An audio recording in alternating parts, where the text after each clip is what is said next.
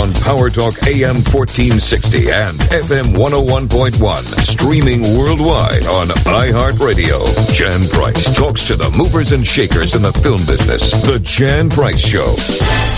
You're listening to The Jan Price Show, and today my guest is director Erica Gornall, and we are talking about her brand new HBO documentary, Saudi Women's Driving School. Welcome to the show, Erica. Thank you for having me. It's my pleasure.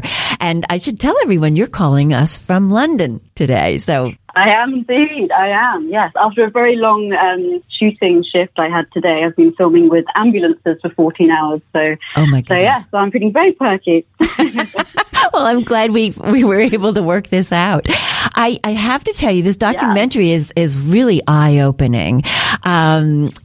Just to give our listeners a little bit background, do you want to just tell them a little bit of what the documentary is about, and then we'll get into more detail? Yeah, sure. I mean, the way that the documentary kind of came about, obviously, it's been well known that women haven't been allowed to drive, but it's the last country in the world, in fact, where that was the case. So when the announcement came, my producer, Nick London, kind of wanted to get involved and see if we could make something in the country. And it took, I think, a year before I ended up coming on board and filming. And in a nutshell, I mean, the film really is about, those women in Saudi Arabia who have been able and allowed to drive for the first time. And as you kind of go through the film, and as I met these women, you kind of see it's a much more complex situation than you sometimes see on the media, with many of the women actually having driven before. So it was a kind of slice of life of Saudi Arabia at a moment in time, representing, some women and their lives, I think would be fair to say. And that's what we've done. And we've filmed some women there. Probably one of the first documentaries in Saudi Arabia. So it was exciting, and it was incredibly interesting to be there as a woman myself. Well, I have so many questions. So this, I mean, what was it like filming in Saudi Arabia? First, let's just start there. I have many other questions, but what was it like filming there? If this was one of the first? Yeah, I mean, I definitely had mixed feelings going to Saudi. I'd heard a lot about it. I did quite a bit of reading before I got there, and kind of was bombarded by all these books about the rules, particularly that obviously women had to follow. So I was pretty apprehensive when I got there. I think probably a mixture of apprehension and curiosity when I first kind of arrived. And I would say that to an extent, some of those apprehensions were correct. Obviously, there were some things that I couldn't do.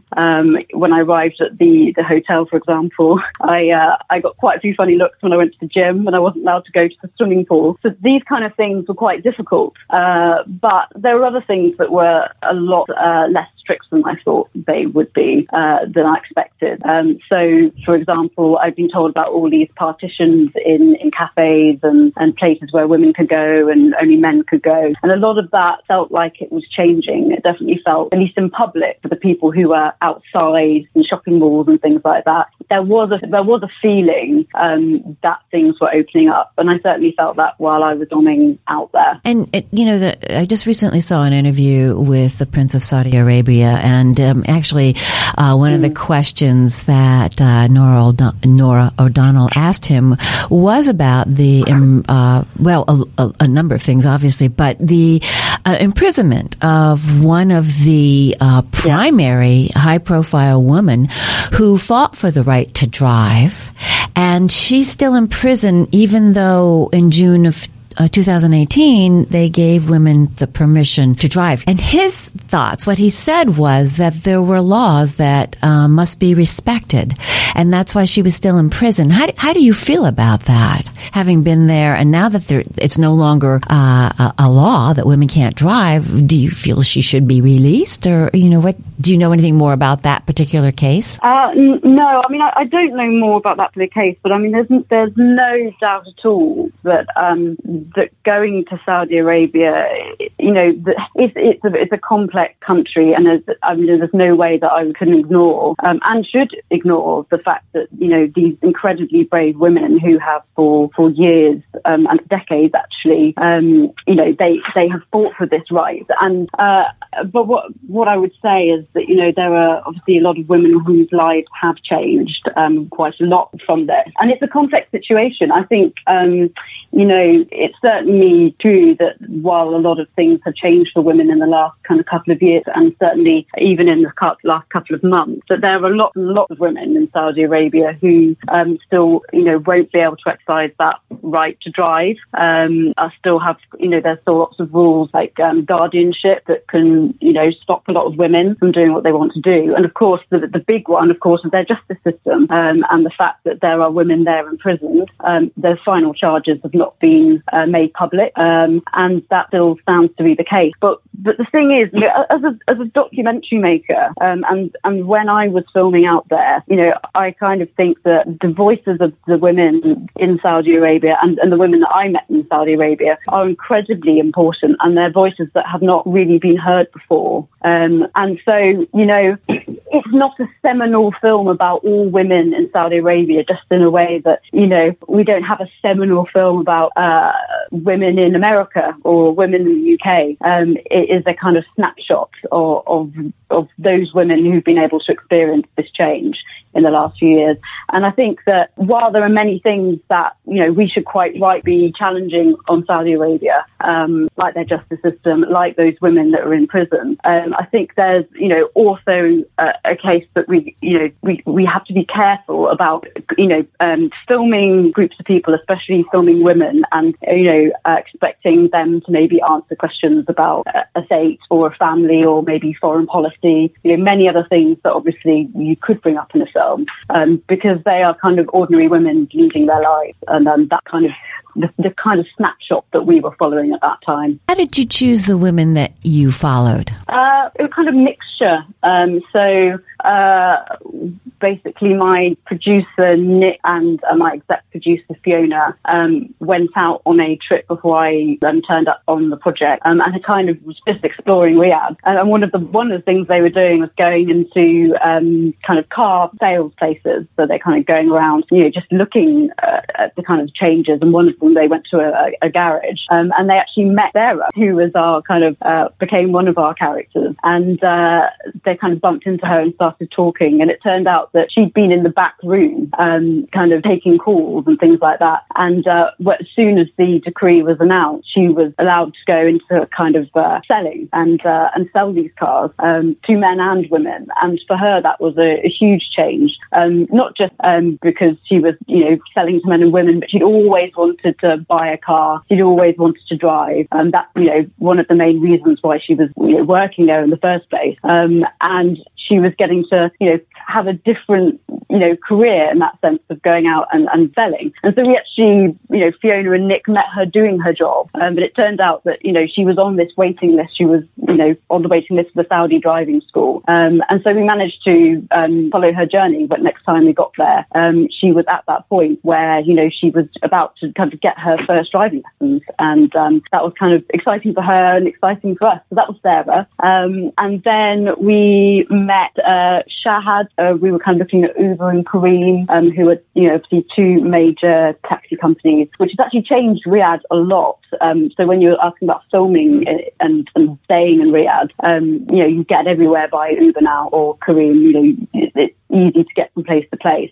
And she was kind of an Uber driver, so she had passed her test only a couple of months beforehand, and was now driving Uber. So we got in touch with Uber and Kareem, and they kind of said, look, there's a number of people you could talk to, and Shahad was one of them. And so we kind of met her and thought, she's absolutely brilliant, had a lot to say for herself. So that's how we met Shahad. So it's kind of, just through, I suppose, the same as you would do in the, documentary in the UK or the United States, kind of just finding those different characters. And then Amal, obviously, our driving instructor, we met through the Saudi driving school. So we kind of met a number of instructors, and she was a lady that we really wanted to follow. and who was going to be teaching Sarah. So that's how we met them all. It's amazing. What also is amazing is that this driving school is huge. Just huge. It's massive, yeah. Absolutely massive, yeah. It just blew me away. I don't think there's anything like that here in the States anywhere. But do they have over 700 women? Is that how many women that can go through that, or on the waiting list, or what?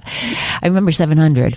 Yeah, I mean, there were just so many. I didn't have exact numbers, but it was a lot. There's a lot of people, queuing up, kind of waiting to get registered. I mean, it was amazing. It was the atmosphere was so exciting, and it was very much. I went to a girls' school in my sixth form, and it was just like that because it's all women, and you get all this amazing chatter, and it's just kind of going back to school, and very loud, and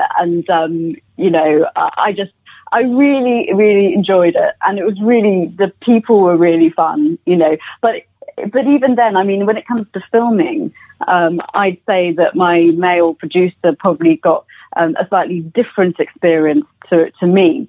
So, I would go into the school and it would be, kind of very open, and we'd all have good jokes, and sometimes people would be covered, sometimes they wouldn't, it's all quite relaxed. But as soon as a man enters the school, it's very different. it does change. There's Arabic rajal, get screamed out. That's Arabic for men or man, and then everything changes quite a lot. So he probably experienced more just behaviour change than I did within the school. But it was very, very nice when I was there. What was the most difficult part of the shoot for you? I mean, there were lots of difficult parts of the shoot. I mean, I think the main thing for me, I've obviously come in as a female director, and going into a country where things are changing to some extent in terms of gender relations, but there is still a deep-seated sexism, and I think that comes from. It's kind of hard to tell, but what you'd have is people being very friendly and saying very nice things to you and to your face.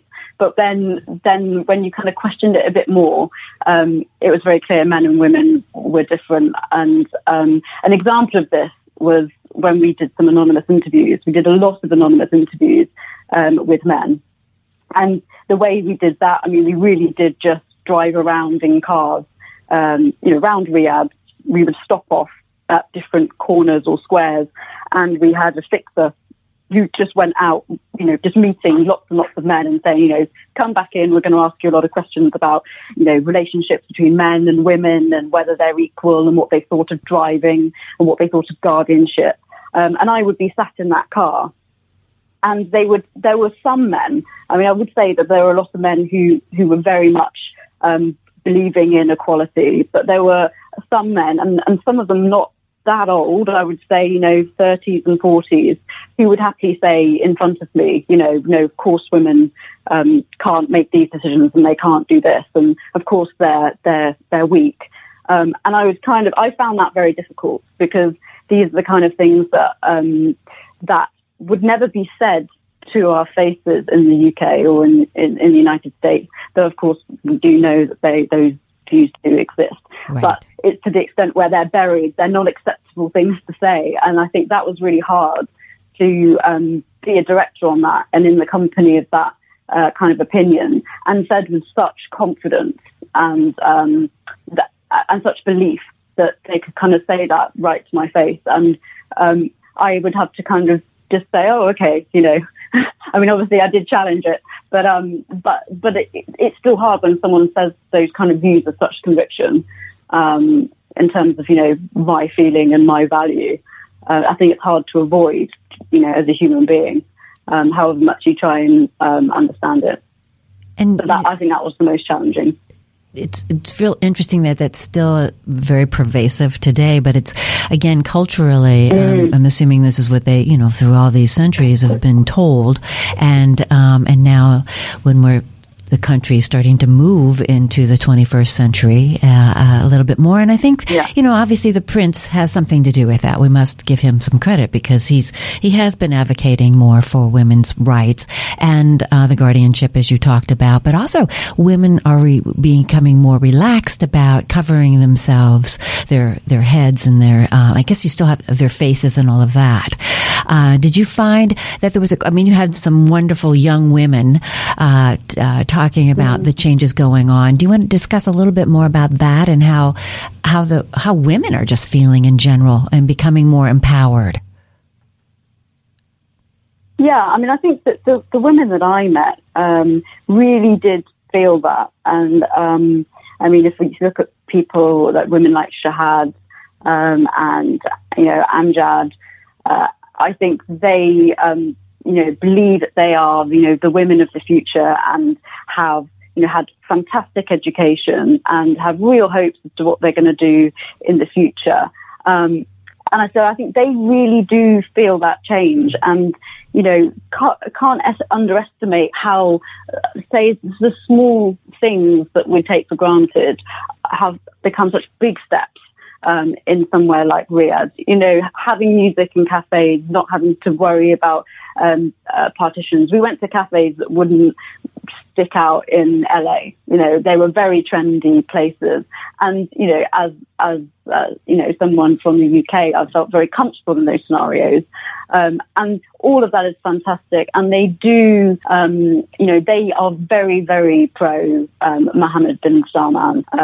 And they do credit him for those changes. But as I kind of alluded to, I, as an outsider to Saudi, still feel torn. And I think, that comes out in the film in the sense of I don't kind of discount, experiences. And I think it's kind of, I came in, with as clean a slate as possible, I would say. And I kind of do think that these women are going through an amazing change. These particular women are going through this amazing change. And a lot of the women I met felt that way. But it's also hard to ignore that other things are going on. And obviously, in particular, these women in prison is very hard for me to ignore. And when we were there was a real sense to the women I spoke to, and not just my contributors. These are conversations I was having in many locations. So again, we went out and spoke to women, kind of dropped off at different squares and spoke to women.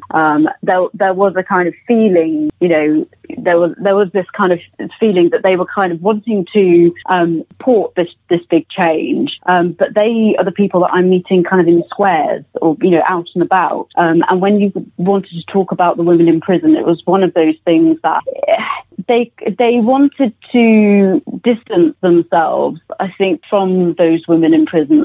And as you said, the view was very much that it's the way in which they asked for change, and it's the way in which they did it that was the problem. But even though that's how they felt, obviously, as a place that we come from with freedom of speech, I see that as freedom of speech. And the idea that these huge punishments are being given for what I see as your right to protest and freedom to speak. It's so culturally different. But again, it's not just about culture. We're all human beings. So you see, I kind of bandy between the two worlds in a way, the two thought processes, because I understand where my women in Saudi are coming from, but also it feels like they don't want to kind of grab the issue of these women who have, fought for the right to drive and who are being punished. They try and separate them as separate things, separate worlds. And it was like that when we were out there. It felt like those two worlds didn't collide at all. Oh, I want to follow up with that. But I would just tell everyone, if you're just tuning in, you're listening to the Jan Price Show, all about movies. And my guest today is a documentary filmmaker, Erica Gornall. And we're talking about her brand new HBO documentary entitled Saudi Women's Driving School. So my question is, how did this project come to HBO, who are just so well known for their documentaries through all these many years. How did you get involved with HBO? So the way that the project got commissioned was Nick London, my producer, and also Fiona Staunton. Once they kind of decided that they'd like to do a film or look into doing a film in this, they kind of approached HBO about this film and said, let's try and do a film in Saudi Arabia. There's this driving school. Not only has the ban been lifted, but there's this absolutely huge driving school, and we really want to make this film. And so they approached HBO, and they decided, let's go and make it. That's the easy bit. The more difficult bit actually is the more difficult bit is actually making the film and actually getting that access. And that was all done in 2017. And so months and months later, they approached me to direct the film and kind of, get on board. And even then, access was kind of building, but was slow. That was, coming up to a good year later, before we actually went and filmed. So it was a slow process. So I think the idea was fascinating. I was fascinated. I thought, what a fascinating project to be involved in, going away to, this place, Saudi Arabia, meeting these women that we've not really heard anything from. That is all brilliant. And I think, HBO thought the same. But getting there, getting access, actually landing in a plane and going to the driving school, access there does not happen unless you are on the ground.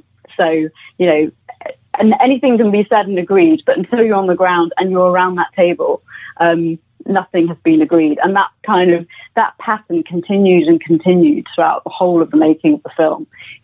Access was always kind of re-talked about and at every stage. And, production was slow. Production was very slow. Erica, the making of it was the harder bit. I can imagine. I'm so sorry. Our time is out. You're a fascinating guest, and this is a fascinating documentary. Saudi Women's Driving School will be on HBO on October 24th, and I wish you much success with this. It's a fascinating look into Saudi Arabia and women and the issues that are going on around the world, and I thought it was just excellent. So thank you so much for being on the show. Thank you very much. You're very welcome. Thanks for having me. You're welcome. If you've missed any of the Jan Price shows all about movies, you can go to my website, thejanpriceshow.com, or you can check out iHeart's podcast channel. And if you have a smart TV on the iHeart app on your television, just type in Jan Price Show and I will pop up and you can listen to all the past shows there. Thank you for listening. On Power Talk AM 1460 and FM 101.1, streaming worldwide on iHeartRadio. Jan Price talks to the movers and shakers in the film business. The Jan Price Show.